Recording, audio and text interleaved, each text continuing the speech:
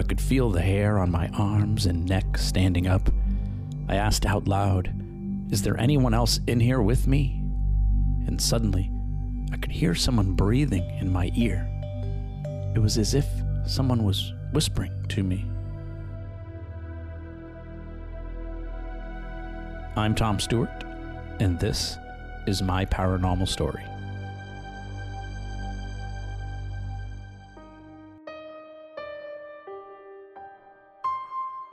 Before I start this episode, I want to thank you for listening. This podcast only exists because of supporters like you. But unfortunately, podcasts do cost money. So I'm hoping you'll show your support by visiting my website, myparanormalstory.com, and clicking on the donate button. Every little bit helps keep us on the air. Thank you so much for your support.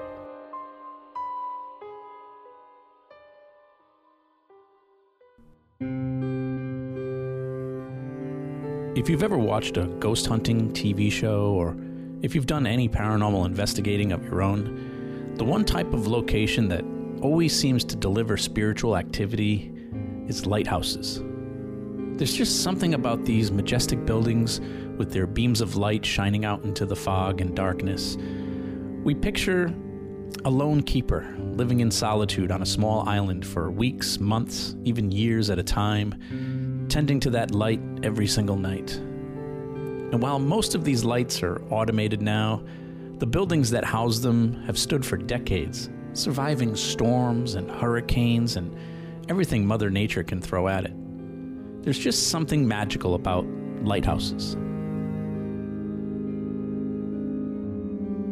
On the East Coast, there are hundreds and hundreds of lighthouses, lighting up our shores from the tip of Florida to the coasts of Maine.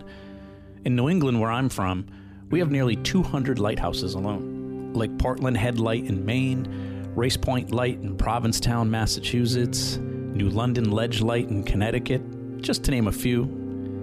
But one of my favorites, of course, is located right here in my home state, Rose Island Lighthouse in Newport, Rhode Island.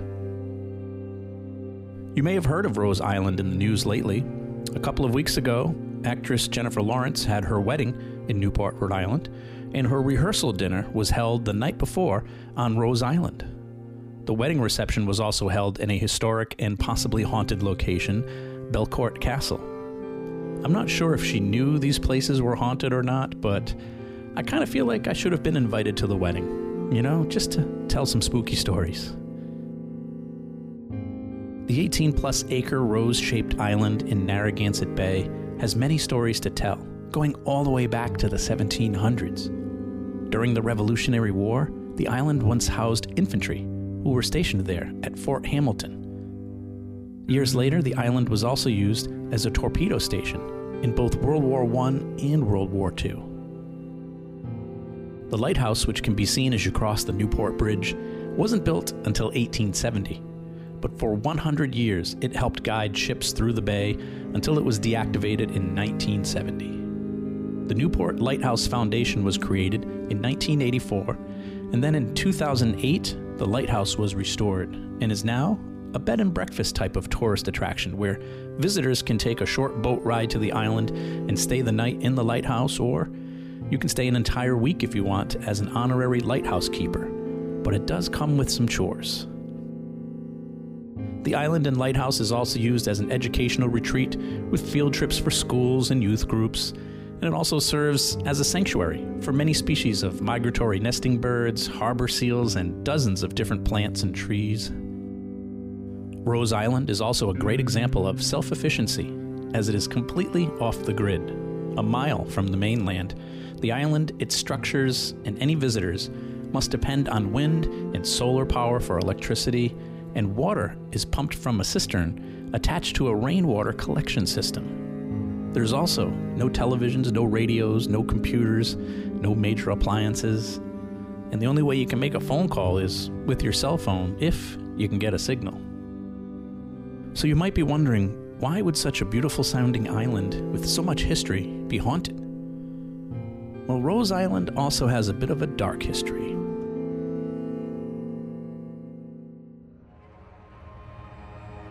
During a construction operation in the late 1930s, a lost military cemetery was discovered. It's believed casualties of war were brought out to the island to be buried in unmarked graves away from the mainland. Some of the remains were found wearing clothing and buttons from the Civil War. And all of the relics that were found were gathered and buried in a metal box in an unknown location somewhere on the island. There were also many deaths that occurred on the island as well, from the families of lighthouse keepers to the many soldiers who were stationed there during 2 world wars. The island was also sadly used as a place of quarantine for many decades. As communities dealt with little-known epidemics like tuberculosis, smallpox, influenza, and other diseases, many victims were shipped out to Rose Island to keep them from infecting those on the mainland. Thousands would live out their few remaining days in sickness, lying on cots in the old military barracks. Many presumably buried somewhere on the island, along with others who had also perished on the mainland and brought out to the island to be buried in mass graves. It's unknown how many hundreds of people lie buried under these bird sanctuaries and bushes on the island. So to say Rose Island and the lighthouse might have some paranormal activity is an understatement. And back in the summer of 2009, while investigating with my friends from Rise Up Paranormal, we set out for an overnight stay on Rose Island to see what kind of evidence we might find.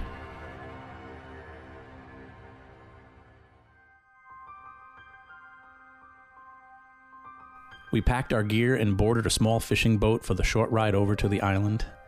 It took 2 trips to get all of us and all of our gear to the island, and then it was about a 300-foot walk from the dock to the lighthouse where we would be spending the night. The housing quarters attached to the lighthouse has several bedrooms on 2 floors with 1 or 2 beds in each room, and there are also some common area spaces with lots of old furniture. There's no shortage of interesting things to see on the walls, too, including pictures of some of the former lighthouse keepers who once called the island home, like Charles Curtis, who spent more than 30 years caring for the lighthouse. And he's one of several apparitions that have been reported being seen and heard roaming the house. In fact, there's even a picture on one of the walls that supposedly shows the reflection of Charles's apparition, a lucky catch by a one-time visitor of the island who was taking pictures during their stay.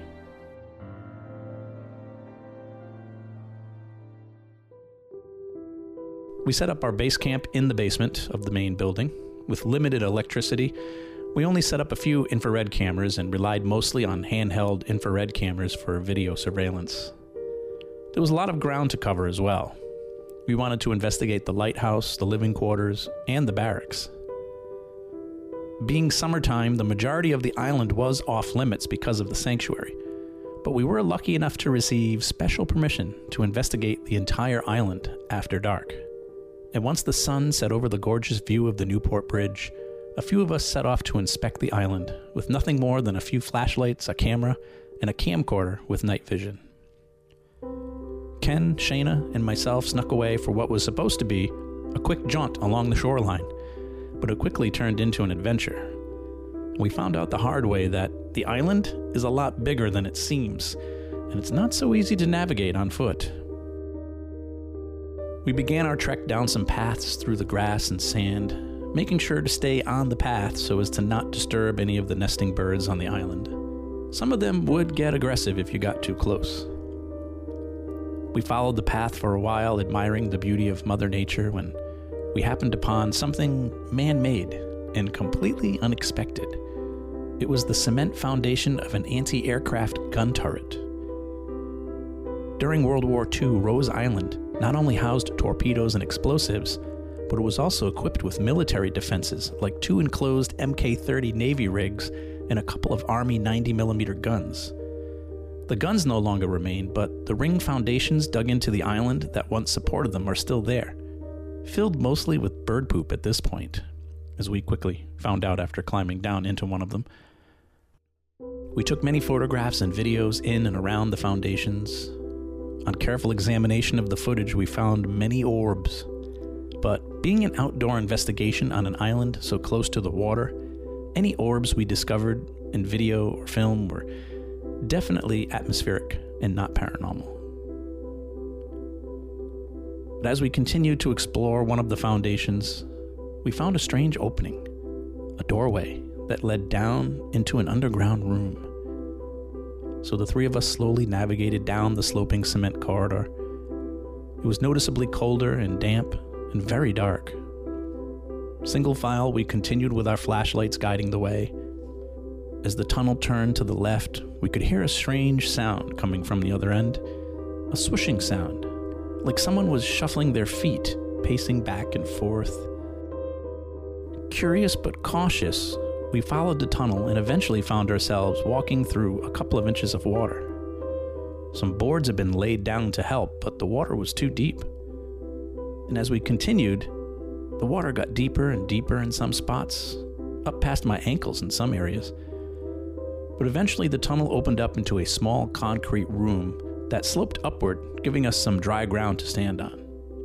The ceiling was low, and we stood sloped over in the room, and we discovered the sound we had heard. It was just debris moving around in the water. Based on the lack of any windows or furniture, we determined the room was probably used to store ammunition for the guns that once stood atop it. With water coming in, we figured it was probably best to make our way back out.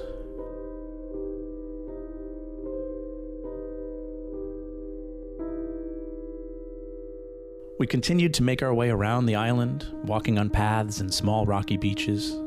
At one point, the paths were gone, or we lost them, and we found ourselves struggling to walk through the brush and rocky sand. At this point, we weren't sure where we were going, but we knew it was an island, so if we just kept walking with the water on our left, eventually we'd have to end up back at the lighthouse. As we continued moving forward, we came upon a creepy old shack, like something you'd expect to find Jason from Friday the 13th living in. It was about 8 feet tall, made out of flimsy-looking wooden panels. It had a peaked roof with a few boards. on the windows. It was completely surrounded by small trees, vines, and bushes. It was definitely old, and all I could think of was, how has this building survived all this time on an island? We could kind of see inside through some of the cracks, and we eventually found a small opening behind some of the bushes. So we squeezed through to find an empty wooden shell of a building. No chainsaws inside. Sorry, Jason. There was no furniture or signs of life either. It was just empty and creepy as could be. As we moved on from the spooky shack and continued along the shoreline, about halfway around the island, we came upon a large brick building, or what once was a brick building. It's mostly a shell and foundation now, and much of it has been taken over by Mother Nature. I thought to myself, how did that crappy wooden shack survive the elements, but this brick building didn't? We inspected closer and determined that this was one of the storage facilities for the torpedoes once housed here during World War I and II. There were several rusty cast iron structures that looked as though they were probably used to hold the torpedoes as soldiers prepared them for storage or deployment. And it made me wonder if perhaps the reason the building was so obliterated was maybe they had an accidental explosion once. Thankfully, we didn't come upon any leftover explosives. We continued our long tour around the island, and after much walking and climbing, found ourselves back at the lighthouse, where many from our team and from another team who was visiting with us were already off and investigating. My next trip was over to the barracks, which were just a short walk from the main house. The barracks are a long cement and stone structure with probably a dozen or so rooms, each with their own wooden doors and shuttered windows. Stone rooms were about 15 by 15 feet, big enough for a few cots and maybe a table and chair. Each had a small fireplace as well for heat and light. But they were dark and dank and felt more like prisons than barracks. These rooms were also where many people were quarantined decades ago, which made them perfect places to investigate.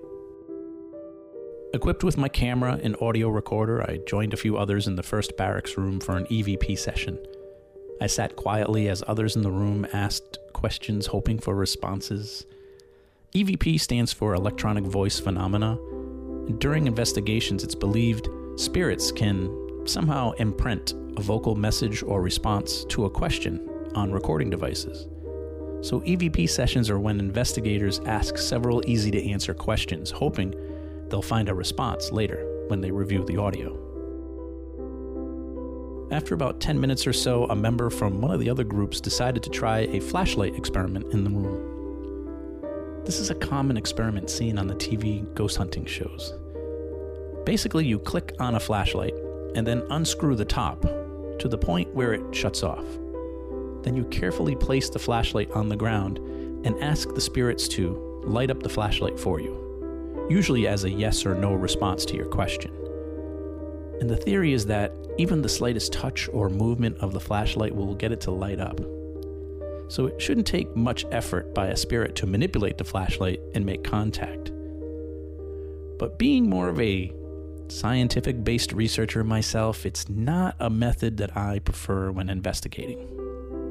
It usually leads to many false positive responses, because even the slightest movement by anyone in the room can cause the flashlight to light up. Plus, if you know how a flashlight works, the natural cooling and heating of the flashlight's contact with the battery can cause it to switch on and off randomly. So usually when I see someone doing the flashlight trick, I tend to walk away. I decided to make my way all the way down to the last room, as far from the other investigators as I could get. I don't normally venture off alone, but I really wanted to get the best chance of catching something paranormal. I opened the door and went inside. There was a single folding chair in the middle of the room. The cement walls were all cracked and crumbling, and it was pretty dark, except for the little bit of moonlight that was sneaking in through the cracks in the door and the weathered shutters. And right away, I got the feeling that I wasn't alone in that room. I started to take pictures of every corner of the room with my camera, especially one corner to the right of the fireplace towards the back of the room. For some reason, that corner looked darker than the rest of the room. After I took my pictures, I sat down in the chair and faced that dark corner and placed my audio recorder in front of me. Before I even asked my first question, I could feel the hair on my arms and neck standing up. I shook off the chills on my skin and asked out loud, "Is there anyone else in here with me?" And suddenly, I could hear someone breathing in my ear. It was as if someone was trying to whisper to me. "If you're in here with me, could you give me a sign?" I asked. "Could you make a noise or say something to me?" And there it was again, a breath in my ear. Except this time, I could feel it too. I stood up from my chair and quickly took a few more pictures, lighting up the room each time with the flash from the camera. I sat back down and asked several more questions, but never felt that breath or heard that whisper again. But later that week, when I was reviewing my evidence, one of the pictures I took of that dark corner looked kind of like the shadow of a person, and it definitely wasn't my shadow. And when I reviewed the audio, you can actually hear what to me definitely sounded like someone taking a breath. It's hard to tell, but here's the audio from that EVP session.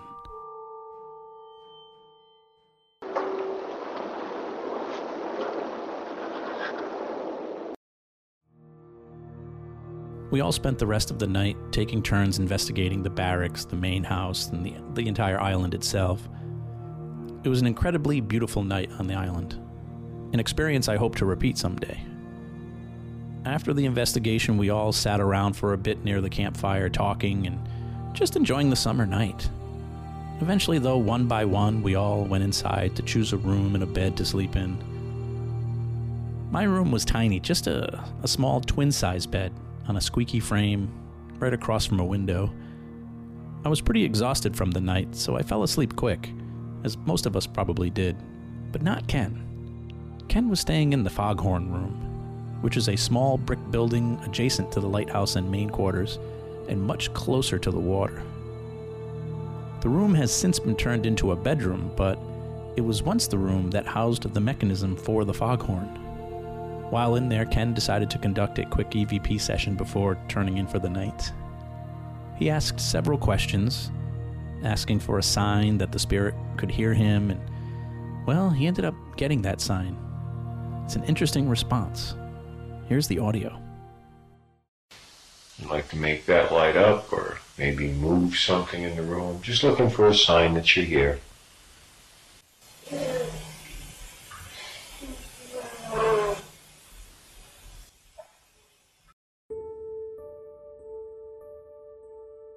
For more information about Rose Island Lighthouse and how you can visit, check out their website at roseisland.org.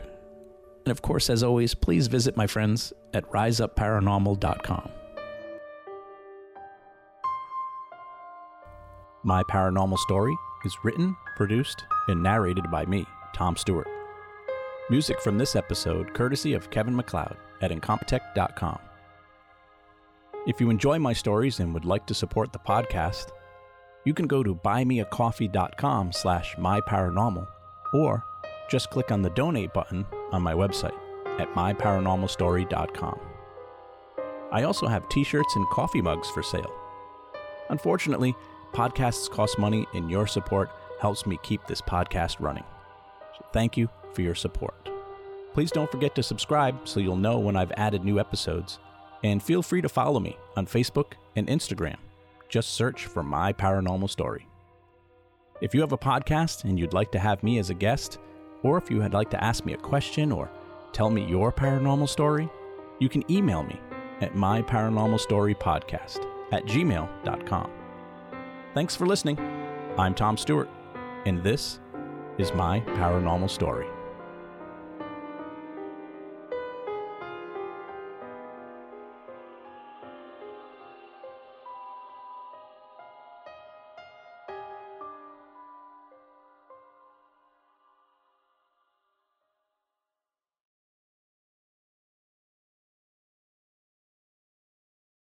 Say goodbye to your credit card rewards. Greedy corporate mega stores, led by Walmart and Target, are pushing for a law in Congress to take away your hard-earned cash back and travel points to line their pockets. The Durbin-Marshall credit card bill would enact harmful credit card routing mandates that would end credit card rewards as we know it. If you love your credit card rewards, tell your lawmakers, hands off my rewards. Tell them to oppose the Durbin-Marshall credit card bill.